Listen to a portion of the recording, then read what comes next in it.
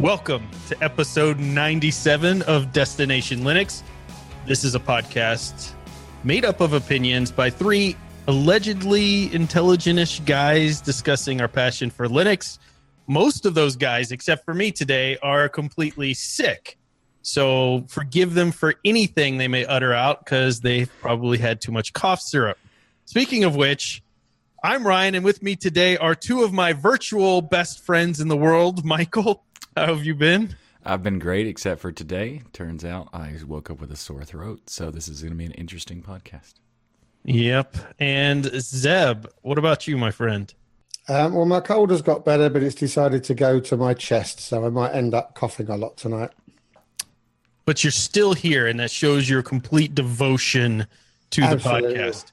Unlike our friend Noah, who made the excuse of, oh, I'm so important, I got to go on a business trip, and there's no internet. So he's not with us this week, but he will be back next week. He better be back next week or else to help us go through the news. So you have to deal with just us three. And Michael, what have you been up to this week, my friend?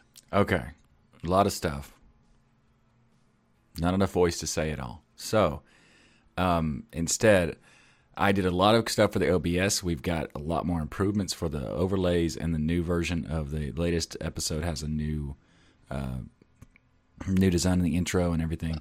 And more importantly, as I've retired the Rock Band mic, we need it's too important to be put into a closet. So That's true. Now it's on the shelf back here in its nice glory. Oh, it will live on forever. Yeah, so it's gonna be it's the best backup microphone ever. So it needs to be on display at all times when it's not being used. So it really needs to go into like a glass encapsulation. Truly show it the respect that it deserves, because that was the mic that launched your career. I think you have a good point there, and I might have to consider that. That's very good. And the Rock Band mic works on Linux. That's Confirmed. true too, indeed. Yes, absolutely. So does that mean we've got to go down where's that road in Hollywood where they have all the stars in the pavement? Walk of Fame. That's it, Rock Band mic. Yes. Yeah, that will be there forever. We'll need to make that. I'll put like at the end of this episode or something. I'll put like an honorary thing in memory of the Rock Band. When we get super famous, that's where it will go. It'll be in a museum. Yes. Michael used this before Destination Linux became the phenom that it is today. So Zeb, what have you been up to this week besides being sick and getting a cold in your chest? Well, as you're all aware, I recently did a 30-day challenge where I limited myself to one distribution, and it's had an effect on me because I now just don't feel the need anymore to keep continually installing distros to my computer. So what I've done is I've finished my setup. I'm now going to stay on Peppermint, MX17, Antigos, Fedora, and Kubuntu. So you're not distro hopping. You just installed every distro family there is. So you don't have just installed 5, and I did it because I want to see what it's like to just live with those distributions for a year. So any other distros that will be reviewed by me, I'm going to be doing in a VM. Oh no, you're going to be one of those VMers. Well, it's going to give me a look and feel. The VM never really gives you a true reflection of what the distribution is capable of, just what it looks like and a general. Yeah, you don't get the true enjoyment of trying to install it and it not working when you use the virtual. Yeah, it'd be like more like an overview or a first look or something. Yeah. Well, that's why I'm sticking with these 5 because they all just installed out of the box next. What you need, Zeb, is a second computer that you distro hop on with the new AMD RX 590 in it, and then you would be set, and you would be rocking, my friend. Get to it. Send it me then. All right. Well, it's in the mail, Zeb. It's in the mail. Okay. Speaking of mail, we got a new email this week, a really, really awesome email. Zeb, will you do the honors of reading that for us? I certainly will. It comes from Ross of Long Island, New York.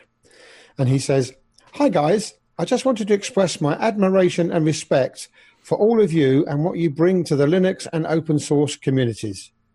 Whenever an episode of your show pops up on my podcast app, I instantly add it to the top of the playlist. Nice. All of you triumphantly continue to deliver such great content through hard work and dedication while honouring the original vision put forth by Rob and Rocco. Now with the inclusion of the incomparable Noah added to your roster, I can only express my enthusiasm using the immortal words of Michael. Wow. Oh, sorry. Wow. Yeah. You nailed it, the first voice. Yeah, it's accurate for today. Yeah. So thanks so much for letting your fans ride along your journey towards all things Linux. Kind regards. And then he goes on to say, P.S. I regrettably have not committed to joining your list of patron donors only because I've had some bad luck lately. Losing my dad and simultaneously my job, which ended a 32-year employment career. I do, however, promise that as soon as I resume employment, Destination Linux will be receiving my financial support. At least you know you already have my respect and admiration. Now, I know how the guy feels because I've lost my dad, not recently, but I haven't had a dad for a number of years now. And I've been made redundant 3 times in my career, and it's not fun. So I wish you all the best there, Ross, in your attempt to get another job. I'm sure after with 32 years experience, it's only a matter of time before someone snaps up your good work. And also to point out that the patrons, we appreciate all of the stuff that you help us out with and help us be able to like afford the hosting for the website and everything. We appreciate that, but we're not like, it's not like it's a necessity or anything. So we only ask for people who have extra to spare if they would like to do so. So it's not absolutely. I think that's the key point here, that your support of listening and watching the show, sending us an email, all of that stuff means the world to us. It helps us keep going. There are times where you want to know that people out there are listening and care and appreciate the work that goes into the show. And for those, that's enough. And we definitely send our sympathies for losing your dad. And with regards to the job, I definitely recommend joining the Destination Linux Telegram group, networking through there. A lot of those folks have networks. So depending on your skill set and things, there may be somebody who could help there. So feel free, if you're in that situation, to join the Telegram and maybe mention some of your skills and see if somebody knows somebody out there that can help. But thank you very, very much for sending that email to us. Absolutely. And on that note, we would like you to keep sending us your emails. We do find them interesting, and they can lead to some good discussions sometimes. So continue to do that on how you use Linux and the applications that you've found to accomplish that work, to comments@destinationlinux.org. All right. So now on to the news. Now, this was a rather recent one that popped up. And it was Mark Shuttleworth reveals that 18.04 is going to get 10 years of support now. Now, wow. Michael, I saw this kind of going through the various TTRSS news feeds we have set up and stuff, and I kept looking at it going, I didn't even click on it because I was just like, oh, it's interesting, but it's not really newsworthy. And then you put in the Telegram, hey, we need to cover this, and I started looking into it, and I was like, okay, this is a much bigger deal than I initially thought, as far as, at least in my mind, the positioning of Ubuntu towards the server market. This becomes a really important move of having, for system admins, companies, and things to have 10 years of support if they move to an Ubuntu platform. Yeah, the main thing is that Red Hat has been known for having 10-year support, and Ubuntu's been wanting to take over that position of the quintessential server offering, and they have managed to do a lot of movement there. But there's always been a lot of different types of industries that 5 years is not enough. Not in the sense of they want to keep all the same software forever and this really ridiculously old thing, but giant corporations move slowly because they have to. And in this case, by moving it to 10 years, it allows the companies that are at that level who want to look at Ubuntu but couldn't because the 5 years wasn't enough. Now they have the opportunity to use that. And I think it's a big game changer for it. And it also shows the path that Canonical's taking with Ubuntu is like, they're going for they're shooting for the stars type of thing. It's pretty apt considering he's the spaceman. Nice. Yeah. Well done. It's also interesting. He mentions in here that 16.04, they're also going to give a longer lifespan to past the 2021, which is, like you said, just a part of that plan to provide that longer relief for server admins. Mm-hmm. And what I found interesting about this particular notification was that when Red Hat was originally touted as being bought by IBM, along comes Mark Shuttleworth, the main competitor, being all nice and pragmatic about it, saying this is going to be a good thing for Linux and blah blah blah blah. And then in here, you can see where he was coming from there, and the fact that he's now giving it 10 years support, and he's talking here about Shuttleworth also mentioned that in the past 2 years, Canonical have been getting Red Hat customers coming Ubuntu's way, namely for IoT, edge computing, and machine learning. And Shuttleworth also mentions he feels the recent acquisition of IBM of Red Hat will mean more customers switching to Ubuntu. So he's gone from this nice, well done IBM, thanks for joining the affray, to yeah, really, really good job, boys. You're going to be pushing all of your customers over to Ubuntu. So I found that the slight twist in his take on the whole thing was interesting. But let's face it, he is a businessman first and foremost. Well, he did kind of actually make a little bit of a jab when they announced it. So I thought it was. Yeah, it wasn't really like, it was more like, welcome to the, to the community and everything. And IBM's been a part of the open source community for a long time, even the Linux community for a long time. But it's more like, welcome to like the, the big players in the space, wish you well, but you're not Canonical. We are, so we're going to show you what you need to do if you want to compete at this level. And I think that's what he was trying to say. Yeah, and when he talks about losing Red Hat losing some of its customers because they'll switch to Ubuntu, what he's specifically mentioning is that Ubuntu will now be the neutral company, whereas if you have somebody who's a competitor to IBM, they're not necessarily going to want to be on their competitor's backbone or servers and those type of things. So it's an interesting strategic move there. Of course, that doesn't always apply. But the other thing that came up here that I thought was interesting is the IPO conversation. Now, I've not been in Linux as long as you guys, but I know you both have told me they've been threatening to become an IPO since the beginning of time. So I don't know if it's really it looks like they're definitely working towards it. He said likely in 2019, but there's no set schedule in there. It'll happen whenever these internal metrics that we don't know about are met. Mm-hmm. And I think that's going to be a pretty exciting time when they do actually make that IPO available. And I'm sure they're going to be quite competitive in that market against Red Hat there, which, is only going to be good for the end user at the end of the day. Most of these companies, by the way, make their money off of the servers and the companies, not the users and the desktops. Right. So I have heard some people say that they have a fear that these companies will lose sight of the desktop.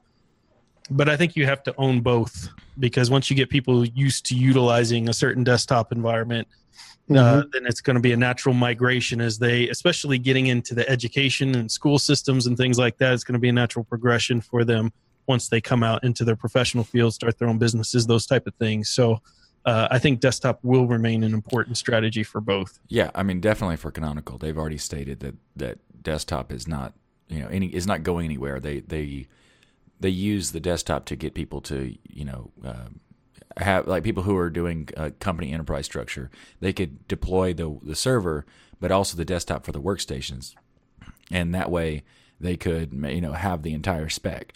But That's true too. If like Fedora is not really meant to be like the state in the same way that Red Hat had the 10-year thing, Fedora never got that.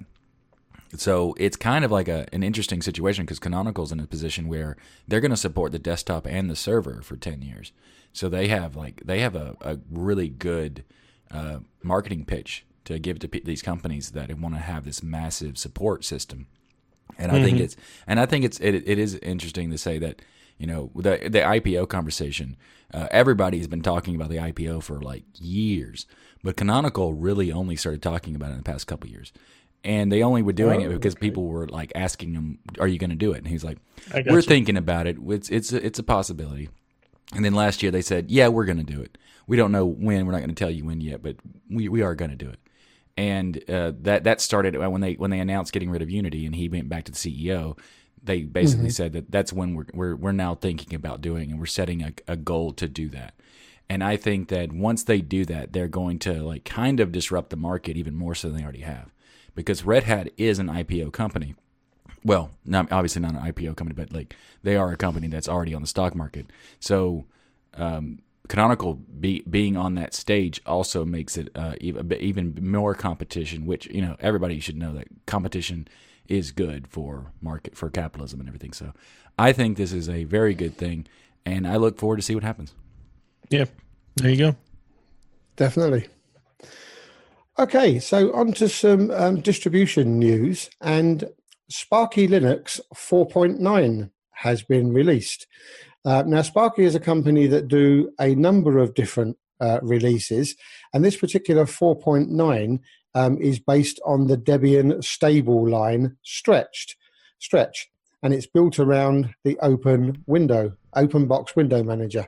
Now, what's particularly appealing about this particular one is that they are really celebrating their country of origin, because for those of you who are not aware, Sparky Linux is a Polish distribution, and they're actually sort of like really almost naming this one Sparky Linux 100, because they're celebrating the 100 years of Poland's independence from the German, Austrian, and Russian empires, dating back to the 1918s. And they've added a whole host of Sparky 100 icons, and they've got a bit in the menu there that takes you to the Wikipedia. Now, what was interesting for me is this was going to be my first installation that I had a look at in a VM instead. So I fired up the virtual manager, installed it all perfectly well, and everything went flawlessly. Had to remind myself how to reinstall the special drivers that allow you to screen size it. And everything, I went for the minimal install because I wanted to see, they've got a particular tool called Aptus. And what Aptus does is it's almost like a one-stop shop where you can install a whole raft of applications from about 15 to 20 different categories. But more importantly, they allow you to install any of the current desktops that are out there. And I'm talking about even the most obscure ones that you could think of. So I installed it, went for Aptus, put XFC on top, logged out, logged back in, and everything went perfectly well. The only odd choice I thought they had was they've gone with an internet browser called Otter. Now, I'm not sure whether that's based on Chromium, but it did not play the YouTube videos straight out of the box. You had the usual error message. So I thought, hang on a minute, in apt, they've got this codec section. So I went back and I installed every single codec that was in there. Some said they was already installed and some said they weren't. Rebooted it, still didn't work. Then I installed Ryan's favorite browser, Google, and everything worked. Boom. So what I'm saying is, if they're going to pick an unusual browser choice like Otter, and believe you me, this thing flies. It is really, really quick. But please get the basics right. Everybody but anybody I know will want to go and watch YouTube videos. So you've got to have that functionality. Just doing a brief view of Otter Online, looks like it's based on recreating some of the aspects of Opera 12 in there. And it's an interesting thing that you see time from time in these distributions where they pick some very not well-known browser as their default. Obviously, you can go in and install whatever browser you want. But if it was somebody's first kind of view into making an installation of Linux and they would try to use Otter and couldn't get things like YouTube and stuff working, that could be a big deal. But probably brand new users to Linux aren't going to start with Sparky.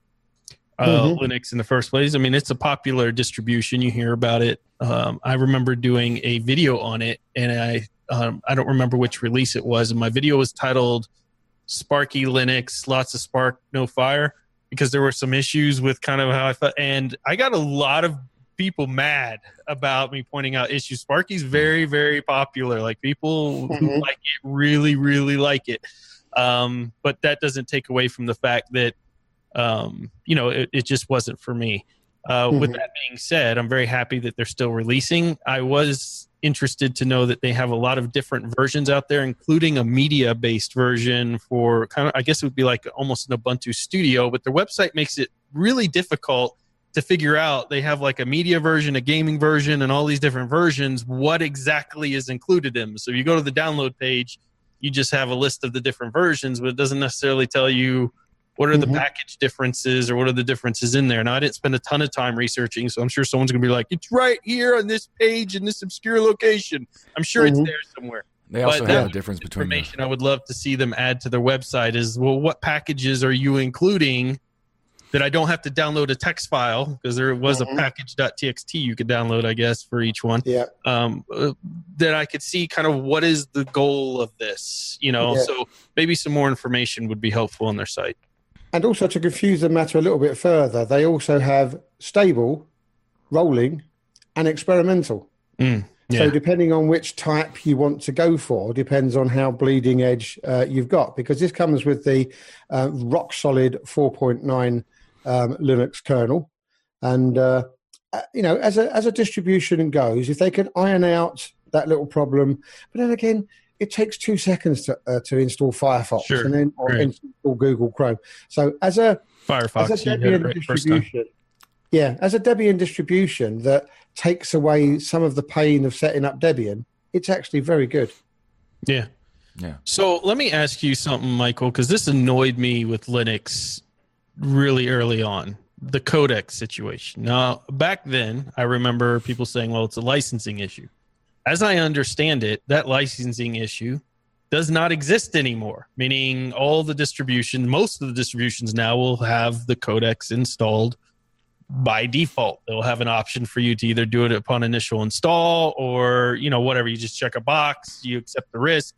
What is so difficult with making sure for them codecs are in there? Is there still a licensing issue adding these codecs that would allow you to do basic things like, I don't know, play a YouTube video into a browser? Well, the difference between the YouTube thing is weird because they shouldn't have a problem like that. The Otter browser is an interesting choice because they have it is still in beta, and it's based on the old version of Opera before they went to the Chromium base. So they're kind of like trying to keep that version alive, and a lot of people did like the Opera of back in the day, but it's kind of like they have a lot of work ahead of them because the codecs issue is also an issue where they have to build that implementation to make those codecs work. Now, as far as the licensing goes for codecs, yes, that is a problem, and it will always be a problem.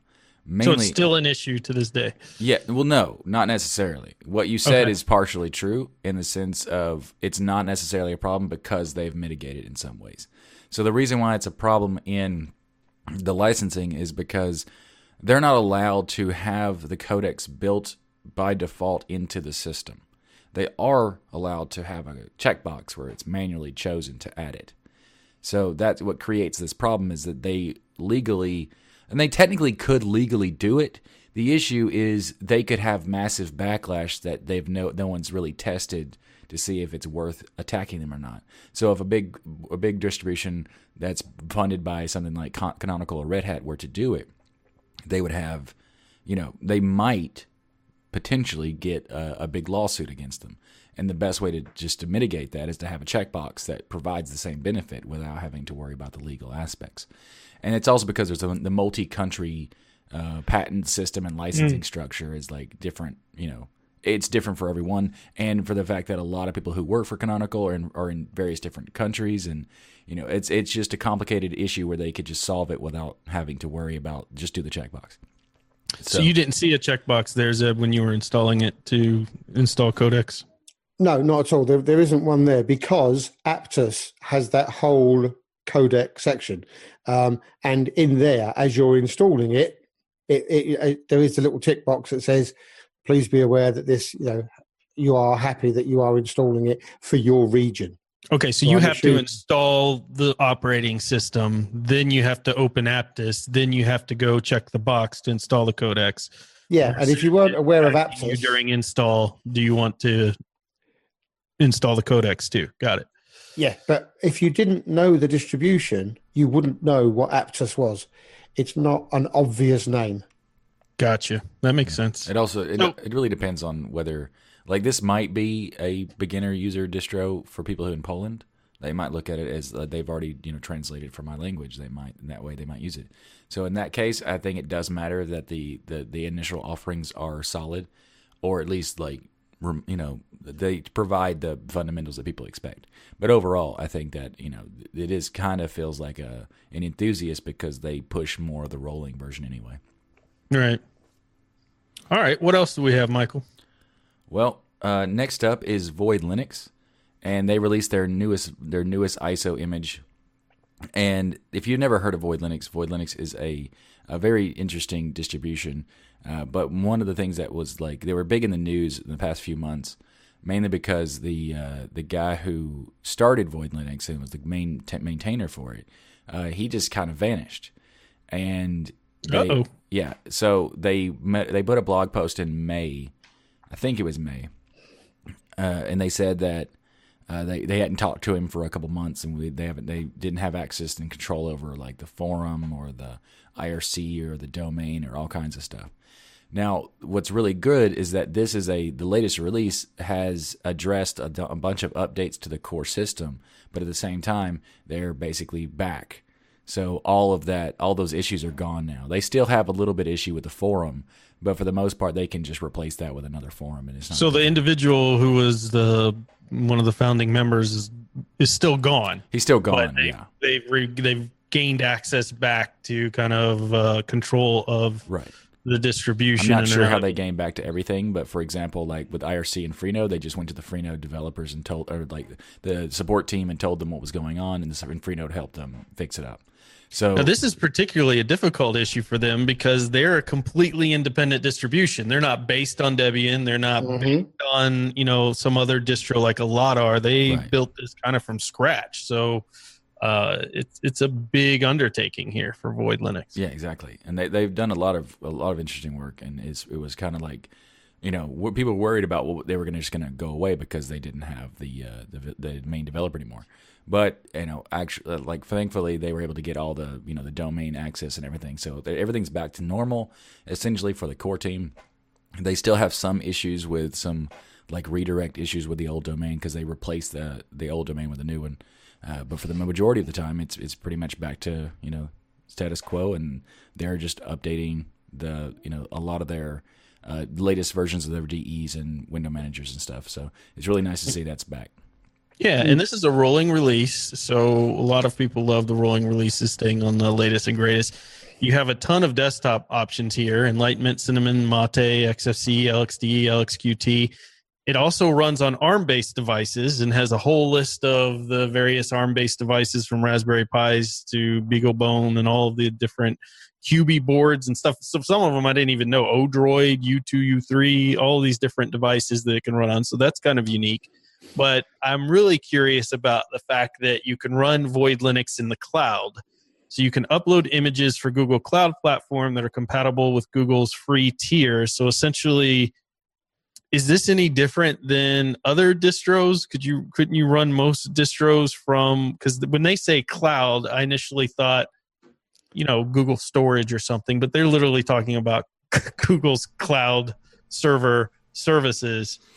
I mean, couldn't you pretty much run Ubuntu or any of the others in the cloud? I mean, what makes that different there? I think they're just saying that it's possible rather than it's different. Okay. Because a lot of people there are a lot of distros that are not server ready or cloud ready because they're not optimized enough. And I guess they're just saying that it's optimized that you could do it.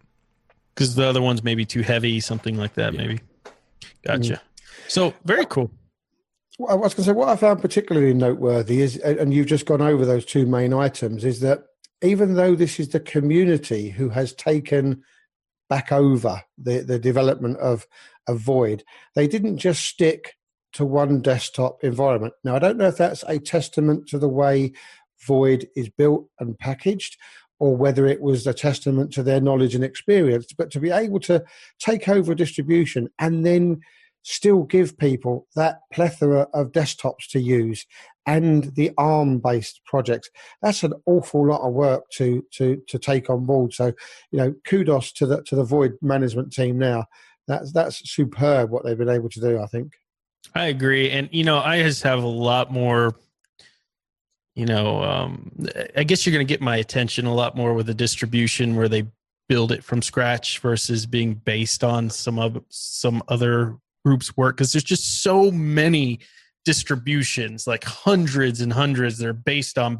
They make a minor little change and they call themselves a new distro. And I'm just kind of like not as excited about that stuff anymore. But these guys have built their own package manager. They've built their own, independent distribution from scratch. And I think it deserves some attention for that alone, because they're not just kind of adding a couple little tweaks and changes and calling it their own distribution like a lot of others are. Not nothing necessarily wrong with that. It's just a lot more talent goes into creating something like this, I think. All right, so we also have another unique distro out here called Kane 10.0 Infinity, and it is out now. So their 10.0 version, their nicknaming Infinity, is out. And this caught my attention because it's utilized for a very specific purpose in computer-aided investigative forensics. So if you are involved in forensics in any way or want to do forensics, this is the operating system for you. It's Kane, so Caine, and they have a new version out with a bunch of new forensic tools and environments. This looks very much, I was thinking Parrot Linux, but also what's the one that's in the one they use for hacking all the time? Friendly hacking. Kali, yeah. So Kali. This reminds me of how they've taken, it looks like, very advanced tools and put a very simplistic GUI interface up for you to be able to interact with some of those tools. So user-friendly, taking these very advanced tools and making them user-friendly. And it allows you to do some pretty cool things in here that we can get into. But Zeb or Michael, has this one ever hit your radar before? Yeah, I've seen it a few times. It's a very, I've never tried it because I don't do forensic, but it's a very interesting distribution because there's a lot of distributions that are specific for certain types of industries and stuff like that, because it allows them to offer like an embedded appliance type distro and be perfectly for what they need to use it for, like in a lab or something. So this is really cool because it adds a lot of interesting tools that I didn't even know existed for Linux, like an autopsy tool. I mean, that's so cool. I don't have a need for that, but it's really cool that it exists. So, overall, I think it's really awesome that this exists. And if you're able to, you should definitely check out Kane. Mm-hmm. I've seen the name around, but because of what it is, just like Kali, I've never bothered to install it because 99.9% of it would go straight over my head. I wouldn't have a clue how to use any of the tools that are in there. So, yeah, seen it around and. But no, I won't be installing it anytime soon. Well, they've got a GUI that pulls things. In the GUI, you have options like check the browser history, cache views, cookie views, download views. Then they had a tool called iPhone Tools, password recovery, data recovery, log viewers, all this just on a GUI. So I assume, you could plug in drives in here and be able to run this against them to pull different data and things off of that. Additionally, they have fixed some of the issues with their read-only mode, so it doesn't accidentally write any data once you are messing with that drive. So it basically keeps the data just as it is as you're running these forensics on it. Very, very cool stuff. And the thing that I liked as well is that it's NVMe ready. So now if you have a newer NVMe drive, you can run these forensics on that as well. So this could be another alternative for data recovery and things like that, possibly as well. It seems like it could be a really powerful rescue CD type thing. Yeah. So Kane, very cool stuff. Really was intrigued by that. So go check that out. Now, this is more of me just, the prophecies that I've put out there coming true.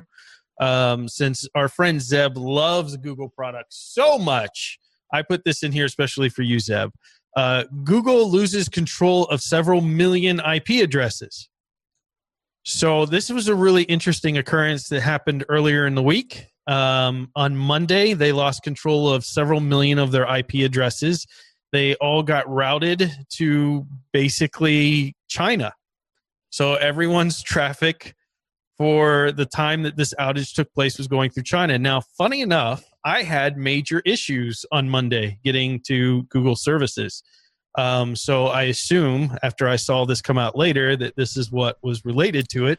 Yep, probably. And it's a very interesting occurrence because what happened is one cable company basically sent an update to tables to the internet's global routing system, improperly declaring a path, and China's telecom accepted the route and then announced it worldwide. Is it really that easy to break the internet?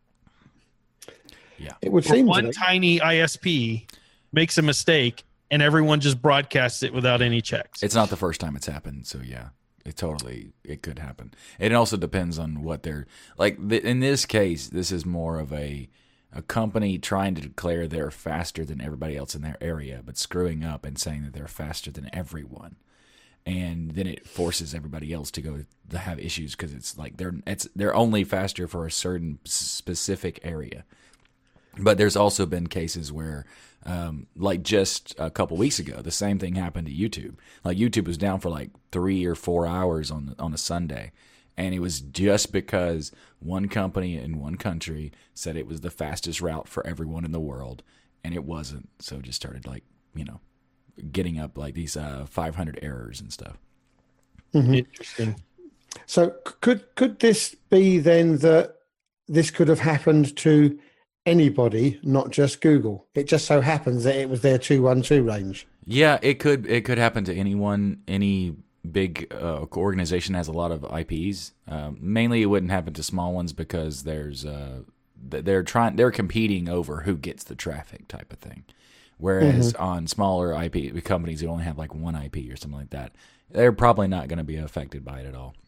But it is. Yeah. It is. So this is not really Google's fault, Ryan, is it? Yes, because it's always Google's fault. I find it interesting that basically one ISP can make a change to a table and get it completely moved across the entire worldwide internet and accepted and break everything related to those services out there. I find that to be astounding that it's that simple. It seems like something that's just meant to be hacked at some point. Well, it wouldn't break anything. It would just kind of it's just like a denial of service. Slow everything up, yeah.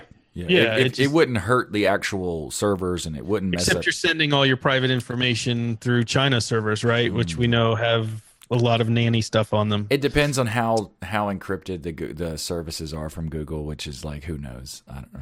That would be hilarious, especially considering that doesn't happen. The latest version of Google's services require JavaScript to log in, so there should be issues there too.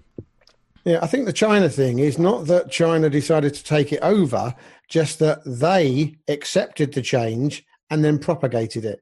And because it's such a huge country, that probably helped in it spreading quickly around the world. Because one little ISP in Nigeria is not going to be able to reach billions of people. But the main Chinese, with all of their billions of internet users and connections, could then, as I say, propagate it that much quicker. So I don't think it was anything nefarious. No, it was just a mistake.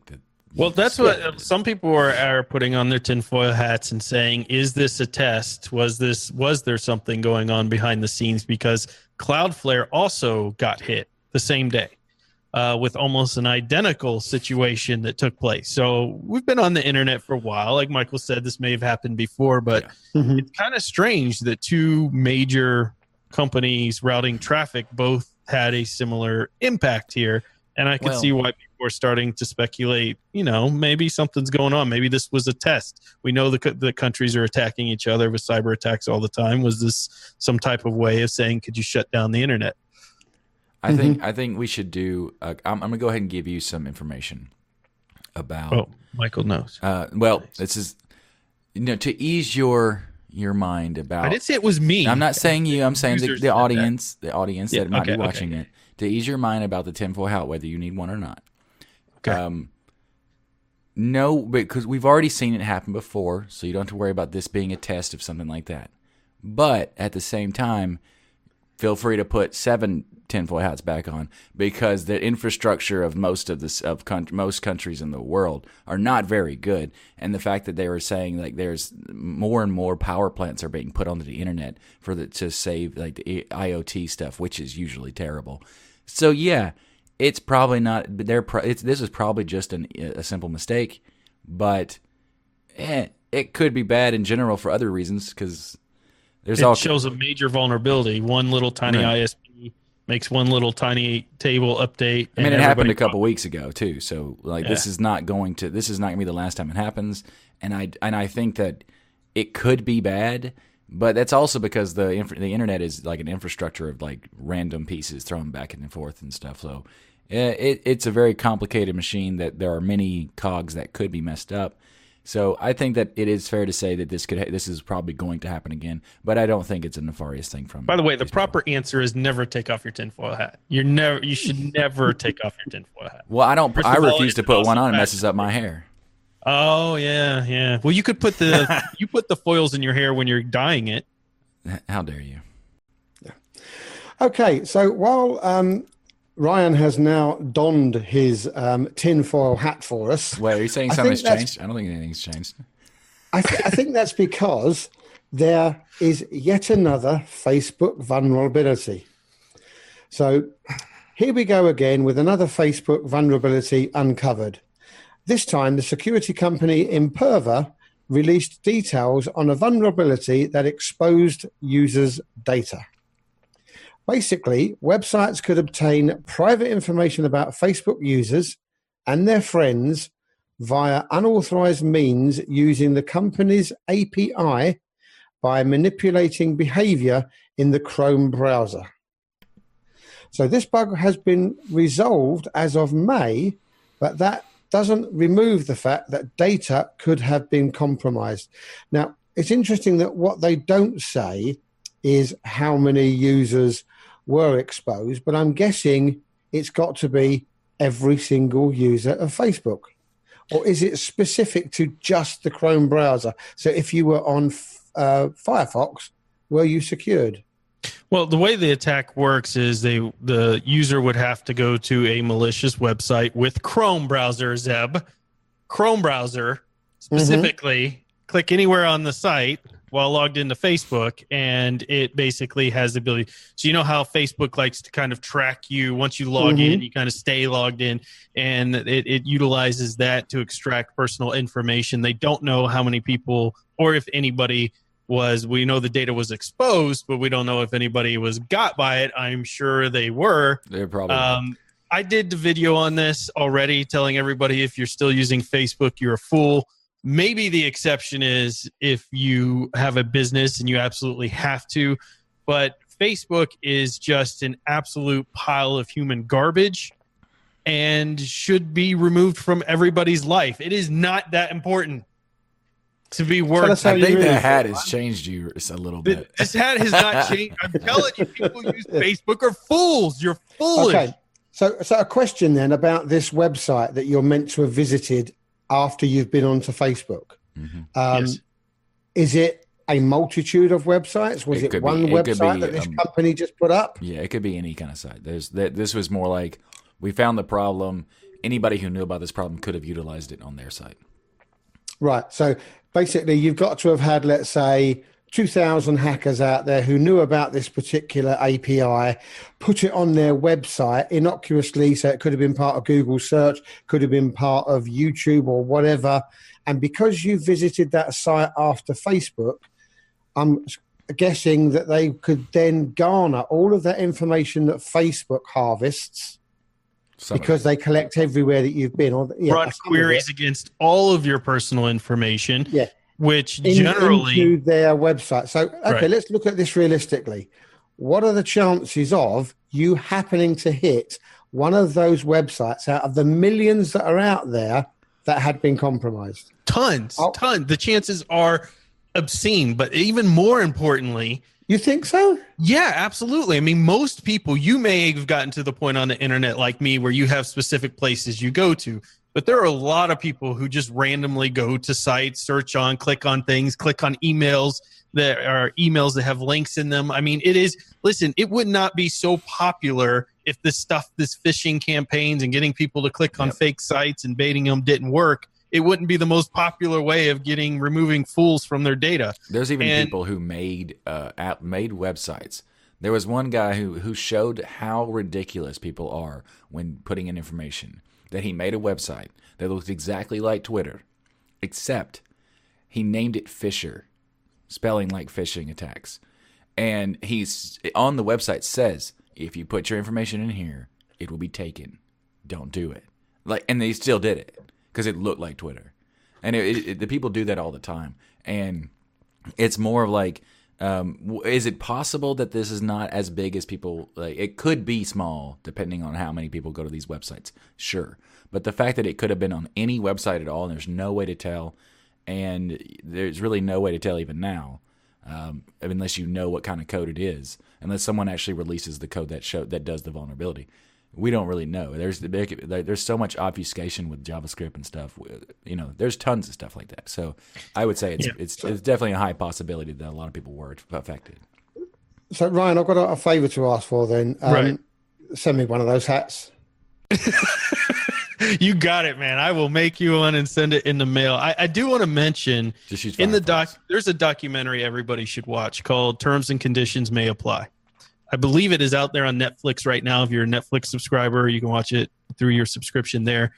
But it is absolutely fascinating when one of the users in there requests his Facebook data. He'd been using Facebook, I think, for 10 years. And what he prints out is 1,000 pages of what Facebook has captured on him. Over 1,000 pages of data. Now, your spouse or your parents... Do you think the people you think are closest to you, do you think they could write 1,000 pages about you that they would know that much? Probably not. But Facebook does, because it's not just Facebook and what they know about you. It's every affiliate site that they have that allow these attacks to take place, because they're using affiliate Facebook logins. They have affiliates that capture affiliate services for social media like Instagram and other things. Not even that. Just by having a like button on your website, then they're tracking you. Yep. So this whole system Facebook has set up, to me, is an absolute privacy disaster.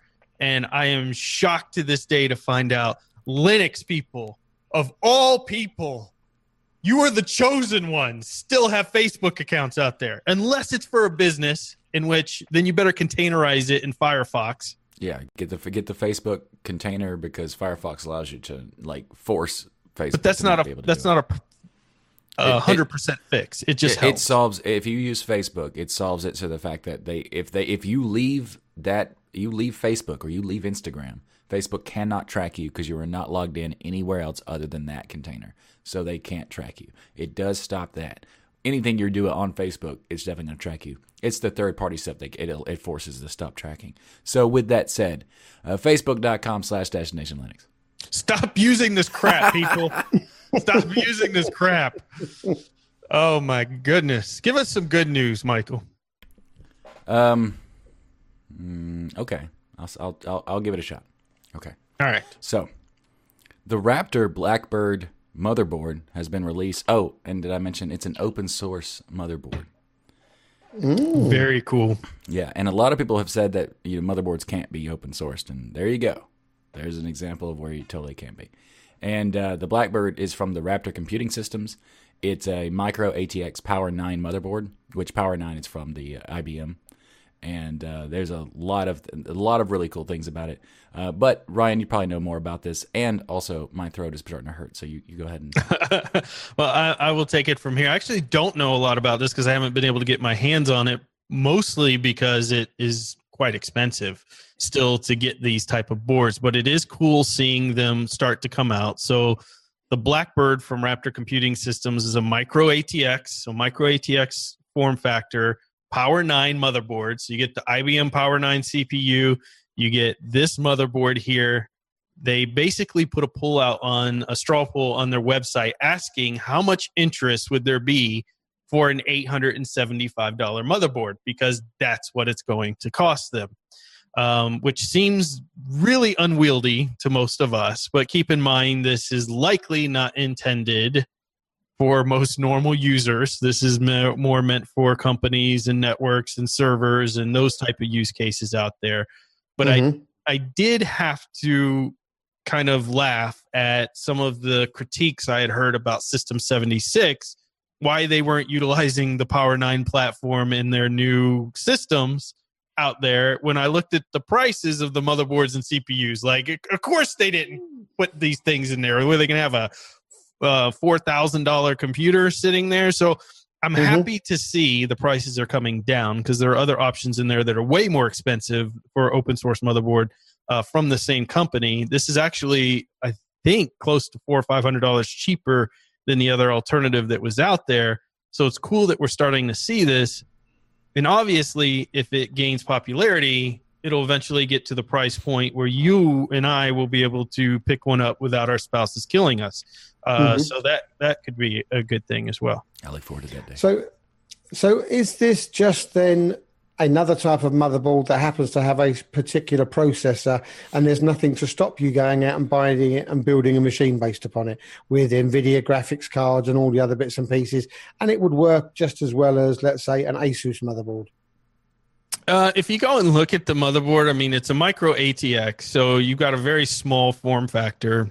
It does have a PCI 16 slot, it looks like to me, so you probably could put a GPU in it without an issue, but I only see 2 DIMMs for the RAM on it. So yeah, I mean, that's you also not need drivers for those for a cards. micro ATX, but you're going to have to. It's a micro ATX board. You're losing a lot of space and things. That doesn't mean you can't put the powerful components on it. I don't know how well. I've heard that there's some work going on between Power 9 and NVIDIA trying to get the cards to work 100% of their capabilities. I just recall seeing that in some articles out there. So I think essentially, yes, you can use it for that, but that's not really what it's meant for, at least right now.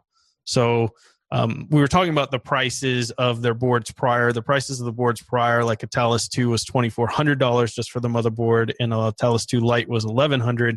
So the prices are already starting to come down. I think eventually you may see it again if the popularity is there. These come down some more, and then some additional form factors like a full-size ATX motherboard, where you would probably be more comfortable, in our case, Zeb, of building a machine around. Cool. Okay, well, it's good to see that this week we can get some Team Green news in, because it's normally always painted red. So apparently NVIDIA has been working on EGL Stream backend for KDE Wayland. So my first question is, why just KDE Wayland and not Wayland? But it goes on to say that NVIDIA hasn't been the best partners when it comes to open source support. So it's great to see any news where NVIDIA is playing ball. And there's the sort of caveat, well, sort of. Recently, it was discovered that NVIDIA has put an engineer, Eric Kersinger, in place to start work on EGL Stream's backend for KWin, so that the NVIDIA proprietary driver will play well with KDE Wayland. So 2 questions.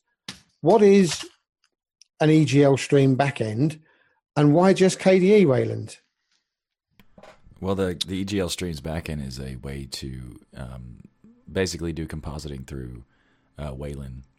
And it's basically, the reason why is that there's a management system in the kernel called the DRM. And no, it's not digital rights management. It's a completely different thing. Darn, I knew that one. And the DRM is a way that most of these software is making use of Wayland. So like KWin has support for DRM, and GNOME does too, and AMD has support for DRM, as well as Intel. But NVIDIA decided that in their brilliant glory. You keep saying DRM. Are you sure you don't mean GBM? It could be GBM, actually. Yeah, I think it's GBM. I'm pretty sure DRM is also relevant to it, and it's also part of the pieces. Perhaps. But it is, you could be right that the graphics part is the GBM. So my bad on that one, so thanks for correcting. But yeah, the EGL streams is basically just proprietary implementation of the GBM. And it's basically just saying, hey, we don't want it. We want to use an abstraction layer, which led the Kwin team, like the main Kwin developer, outright said, no, I am not working with you. Like, I don't care what you want. And he actually did recently step down from being the main maintainer for Kwin. So maybe that partly had some factor of them willing to do it or something. I don't know. But it is interesting that this is happening now. And I think it's... Well, as I understand it, what happened is that KDE developers said they would not invest in developing the EGL streams backend for NVIDIA, which NVIDIA basically says EGL streams is better for us in memory management and other ways than GBM is. Right. So NVIDIA has taken it on themselves then, because I don't think KDE, if they want to work on it, if NVIDIA wants to work on it, I'm sure the KDE developers don't care, but they're not going to support it. That's true. Basically. I was just pointing out the guy who said that they were not going to do it is not there, but he was referring to himself. He's not going to work on it. He wasn't referring to it entirely, but it is like they would need to do something for GNOME as well. But at the end of the day, it's got to be good news that finally they're beginning to realize that there's more than just Windows out there and that they need to develop these other bits and pieces for Linux. So even though it might only be a small step, it's a welcome step.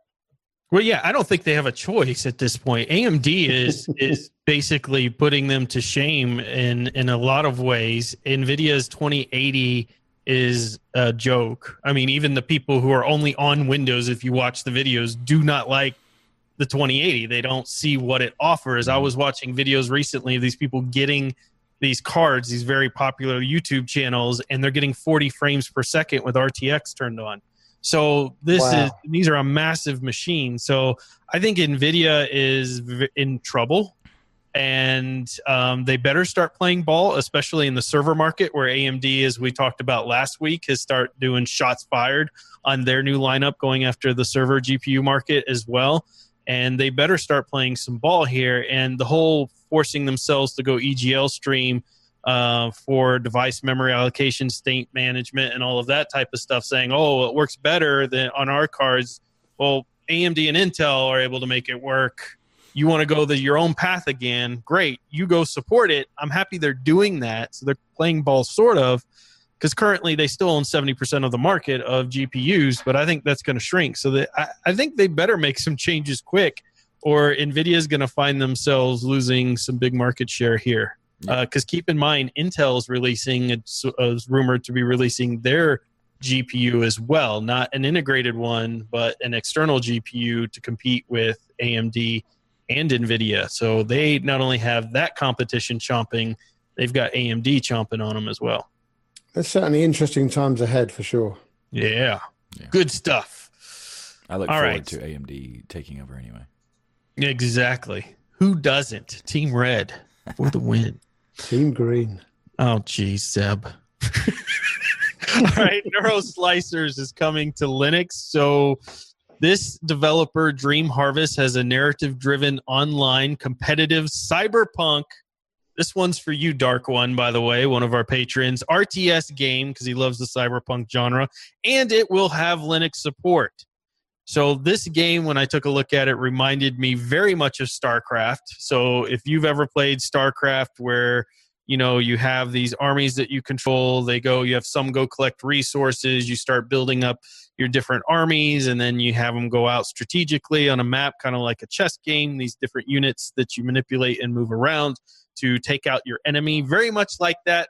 But imagine it, instead of being on like an alien planet, it's in some cyberpunk like city and environment, futuristic map area. So these games are a lot of fun to play at times. So any of you ever play these type of games? Zeb, does this pass your graphics non-pixelated test?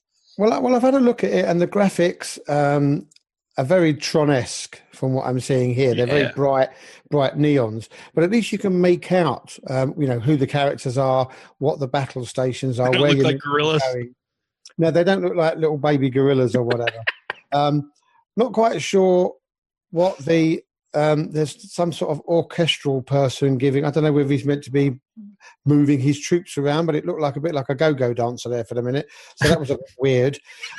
But I like the idea of it being a risk type game whereby as you say, you send some off for foraging, some people off to do the battle, some other people to defend your not Risk. What was that other game? The Red Alert, that type of strategy. So if it's along those lines, it looks good. But you know me, I'm not a very huge gamer, so no, it's not something that whets my appetite as such. So for any kids listening, a go-go is just a type of Pokemon Zeb was referencing there. And we've got this game currently scheduled to be released on 2020. So we'll have to wait for this one to be out there. But if you like these type of games, I think this could be a really fun game for you to play out there. Zeb, I gave you your assignment for the week, and I just can't wait to get your impressions of it. Well, so the Real Desk Geek has resurfaced to haunt me with his 1980s style games. I did not play them back then, so I can't see myself starting anytime soon. But yes, if you like this genre of games, then you should definitely give Emerald Shores a go. The game is a SNES-inspired platformer. Includes SNES. I love it. Never heard that. What, SNES? What is it then? Super Nintendo Entertainment System. So SNES is how it's said. But I like SNES. I like that. I thought it was called SNES. So, in Britain, maybe it is. Yeah, so it's a SNES-inspired platformer, and it includes mini-games, secret levels, level up, and side quests. And what I liked about it is that... where are we back on my notes now? As the intro video shows different levels to keep you entertained, and for what is, the graphics are detailed enough that you can make out who, what, and where your opponents are. Okay, so for me, this if you're into this type of game, this seems to be able to, because a lot of these I've always found in the past are just you start off here, you do your bits and pieces, you end off over here, and no matter how difficult or complicated they make it, it's the same thing. But what I liked about this was they had different types of scenarios. Some of them where you had to race along and miss monsters on the bottom. Others you had to work out how to jump up onto the top of things.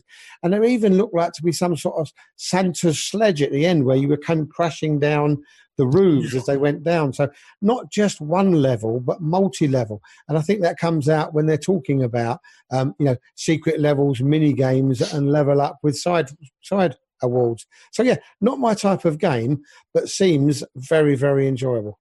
So really interesting because the developer of this game sent us some keys. So to try this game out. So obviously you give me a free game. I mean, it's gonna help you a little bit there because I love free stuff, and Michael loves free stuff. So I played the game because why wouldn't I? And I really liked it. It has, it's Mario-like. So if you are into that style of game, you're gonna love this game. So if you have some nostalgia towards that, really fun to pick up and play quickly. It's not one of those games you have to dedicate tons and tons of time to, although there's plenty of content for you to do so. They kind of added in these RPG elements to Mario, such as leveling up and things like that while you're playing. But the general idea of jumping on enemies' heads to kill them and that stuff is still there. It's not out yet. It comes out November 21st. So if you like these style of games, I appreciate the developer sending us some keys so that we could properly try it out. It's not out at the time of this recording. It will be out the day it releases. There you go. So by the time you hear this, you can definitely pick it up. Now, some critiques that I have for the developer, since he did send us the keys to try out, is I could not get it to work with the Xbox controller. It looked like the pop-ups that were showing up were meant for PS4 controller. But I would definitely recommend a lot of people utilize the Xbox controller as well as the PS4, that you add Xbox controller support in there, as well as adding in the ability to map your keyboard keys, because of the fact when it's telling you how to do a command through the tutorial, it's utilizing the PS4 mapping. I think it's the PS4 mapping. Then it doesn't tell you what the keyboards are, so I had to sit there and play with the different keys on the keyboard to figure out how to do different things. So a little bit of work in there, but again, it's not fully released yet, so hopefully he adds those details in before the game releases. But overall, I mean, it was a pretty good soundtrack. Definitely got a good soundtrack, decent graphics, and is got that nostalgia in it, man. Yeah, I mean, basically a classic style platformer with like the Mario, but with like extra flares for modern gaming. It's a really cool idea, so I look forward to trying it out more. Unfortunately, it didn't really load for me, but that's also because I'm using like a really old system. And they said that they've only tested it for Ubuntu 18.04 and newer, and so that might be a problem because I'm using a lot of old drivers and stuff. So I use Arch and it worked. Oh, thanks for that. I'm glad you let us know that. I did send them an email and let them know that there's an issue, and I'm talking with them about like logs and see if we can solve the problem. So people who are using anything older might be able to keep using that.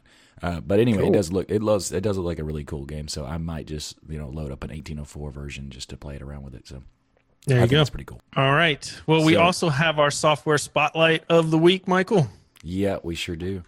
And this one is an interesting thing because honestly, I always thought about this one as like it's always been there. Was the reason to spotlight it, and then you started like explaining why, like examples for when you're moving, having to deal with all the documents and stuff.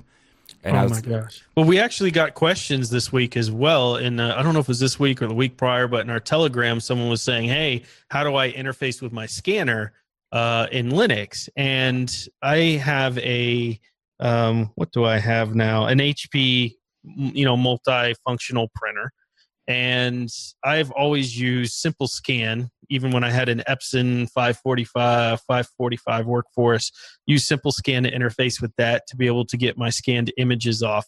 But Simple Scan has just been something I've been using nonstop since buying a new home and selling this home, because the banks send you endless requests of documents that they need, and I'm talking just endless. And one of the unique things that Simple Scan does is, and most programs you scan and then you could save it, and if you rescan, it's going to create a whole new page and rescan that, and then you would have to go combine them afterwards.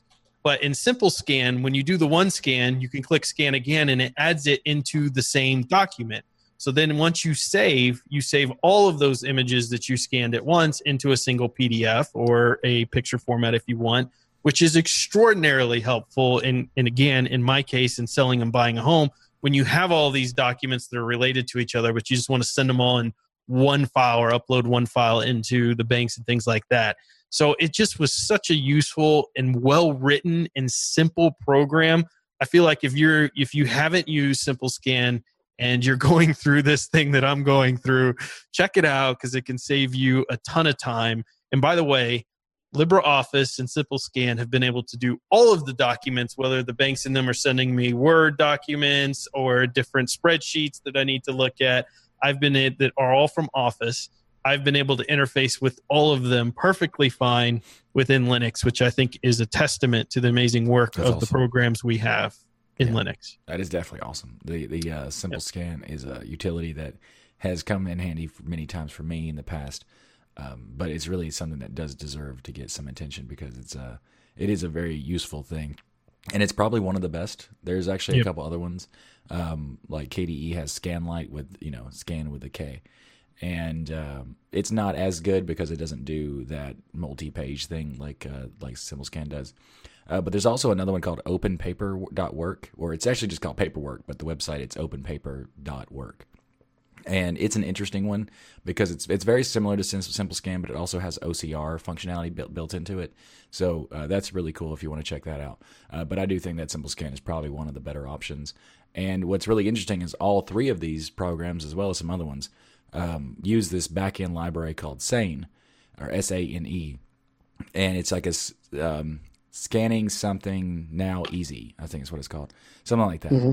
And it's really interesting because it just shows you the difference between how implementing a different library in different methods can make one application so much more interesting and more useful than other ones. So anyway, that's SimpleScan is something. If you do need to scan some documents, you should check it out. Yep, absolutely love it. And then our tip and trick of the week is a terminal trick. So this is a new one I didn't know about before, to display the output of a terminal command in a column. So I work with this a lot, doing data management and different servers and things, needing to have things broken out into columns.